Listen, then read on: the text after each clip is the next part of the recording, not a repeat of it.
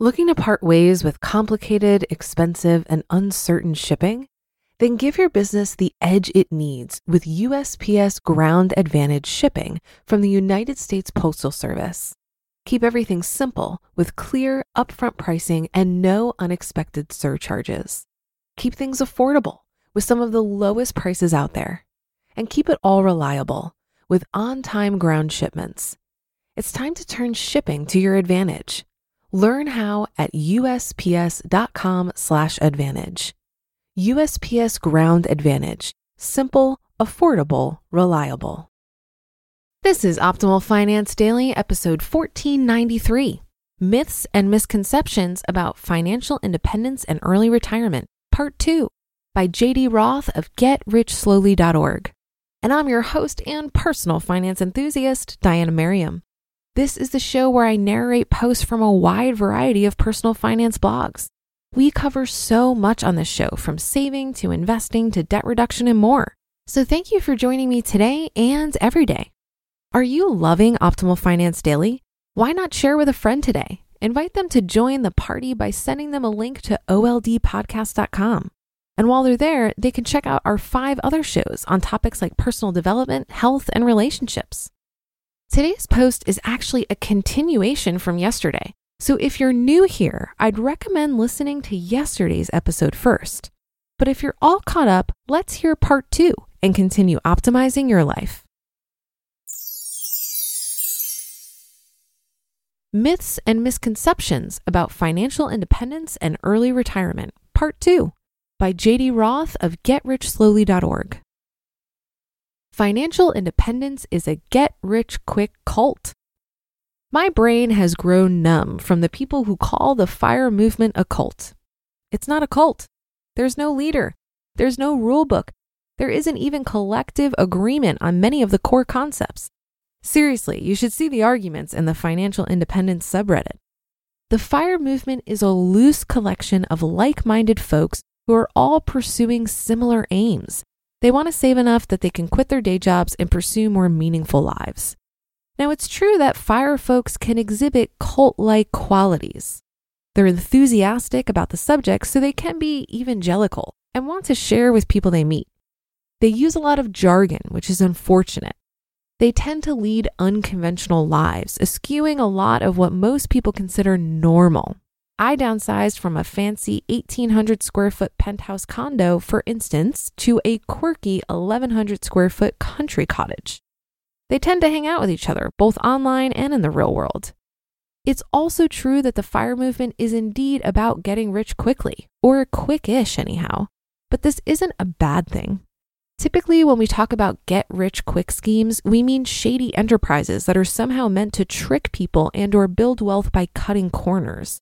These schemes are scams. They offer promises that cannot possibly be fulfilled. Financial independence isn't a scam. It's math. There's nothing shady about it. It's simply the process of putting existing tools to use in a highly efficient manner so that you can make the numbers work in your favor. Most folks save 5 to 10% of their income. Aggressive financial advisors urge their clients to save 20%. People in the FIRE movement have saving rates of 50% or higher. There's nothing scammy about saving more of your own money. Financial independence is only possible through privilege and luck. During the past year, a new myth has reared its ugly head, and it's a myth that gets me riled up. Some have begun to argue that financial independence and early retirement are only options for folks blessed by privilege or luck. Better yet, both. The point of these pieces, whether explicit or implied, is that preaching the power of personal responsibility is misguided, that we should instead focus on the big picture in order to improve economic opportunity for people. I agree that privilege and luck do make it easier for some folks to achieve their financial goals than others. I, as a white man, have enjoyed benefits that other demographics have not, and systemic poverty is a real problem. Fundamentally, there are barriers that make it extremely difficult for certain people to succeed. I think it's great that there are people out there who want to prioritize a fight for public policy that leads to increased wealth for more people. Having said that, I also value personal responsibility. I'm not going to mince words here. Those who deny the power of self-determination are full of bullshit. No, agency isn't going to be equally effective for every person. Some who take action will enjoy better results. Some people are starting from much better positions than others, and bad things will happen. They happen to everyone. But I believe strongly that individual action is always the most effective way for any given individual to better her circumstances. In fact, action beats inaction is one of the fundamental tenets of my financial philosophy. It's so frustrating to hear people argue that personal action doesn't work. They're wrong. And what they're doing without realizing it, I think, is giving people permission to do nothing about their circumstances instead of resolving to take responsibility. Here's the thing that really bugs me though. This is a false dichotomy. It's not either or. These aims aren't mutually exclusive. You can pursue both systemic change and personal responsibility at the same time. That's how I've tried to live my life, and that's how many others in the FIRE movement live theirs. I believe that those who argue solely for policy change are just as misguided as those who argue solely for personal responsibility. Privilege and luck play a hand in the FIRE movement, yes. But from my experience chatting with hundreds of early retirees over the past decade, more folks find financial independence through deliberate efforts to save more and spend less than through the whims of fate. Some will dismiss my response here simply because I'm a white guy.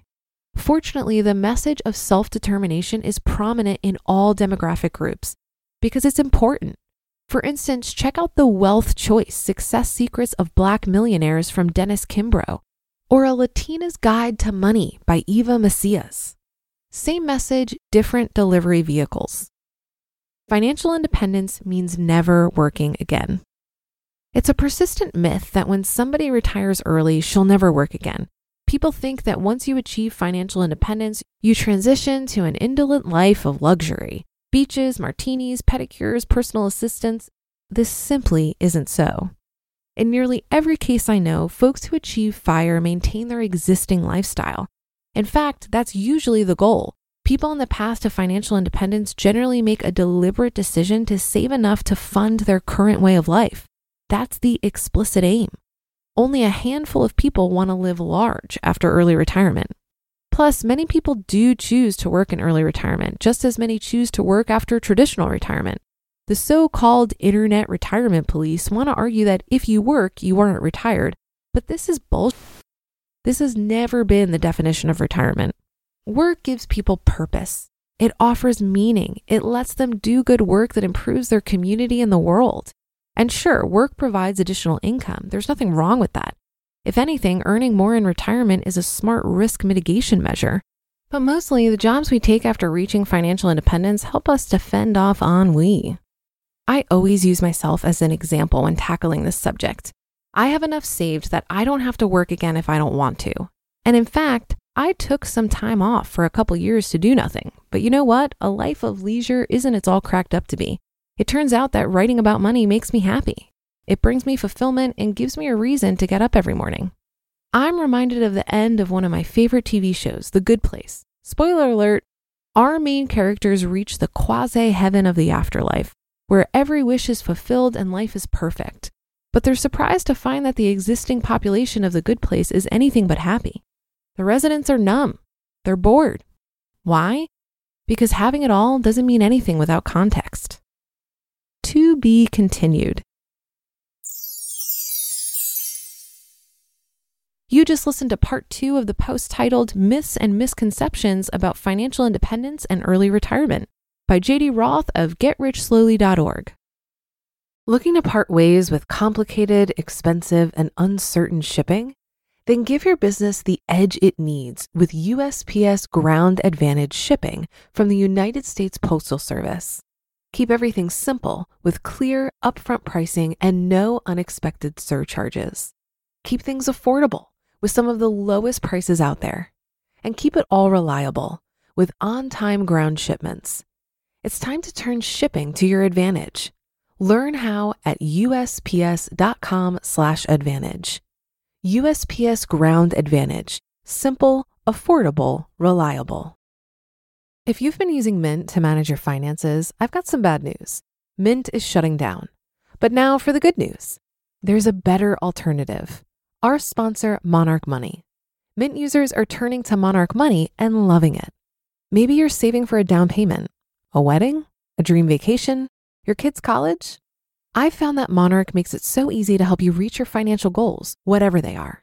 I definitely wouldn't be able to allocate my finances or plan as clearly without help from Monarch. In fact, Monarch is the top-rated all-in-one personal finance app. It gives you a comprehensive view of all of your accounts, investments, transactions, and more. Create custom budgets, set goals, and collaborate with your partner. And now get an extended 30-day free trial when you go to monarchmoney.com/OFD. After trying out Monarch for myself, I understand why it's the top-rated personal finance app. And right now, get an extended 30-day free trial when you go to monarchmoney.com/OFD. That's monarchmoney.com/OFD for your extended 30-day free trial. I really hope you're enjoying this rant as much as I am. I think another reason why FIRE looks like a cult is because many people who resonate with the movement form an identity around it. And having a sense of identity can help guide behaviors and build habits. So for example, let's say you want to complete a marathon. If you identify as a runner rather than someone who is trying to run, you're more likely to meet your goal. You will get up in the morning and run because you're a runner. That's just what you do. And the natural consequence of that running habit is completing the marathon. FIRE is similar because when you identify as part of the movement and surround yourself with other people who do the same, you're more likely to prioritize saving and investing. And so reaching financial independence is going to be a natural consequence of that habit. To add to JD's point about it not being a get-rich-quick scheme, keep in mind that the speed of FIRE is not driven by any magic button when it comes to investing.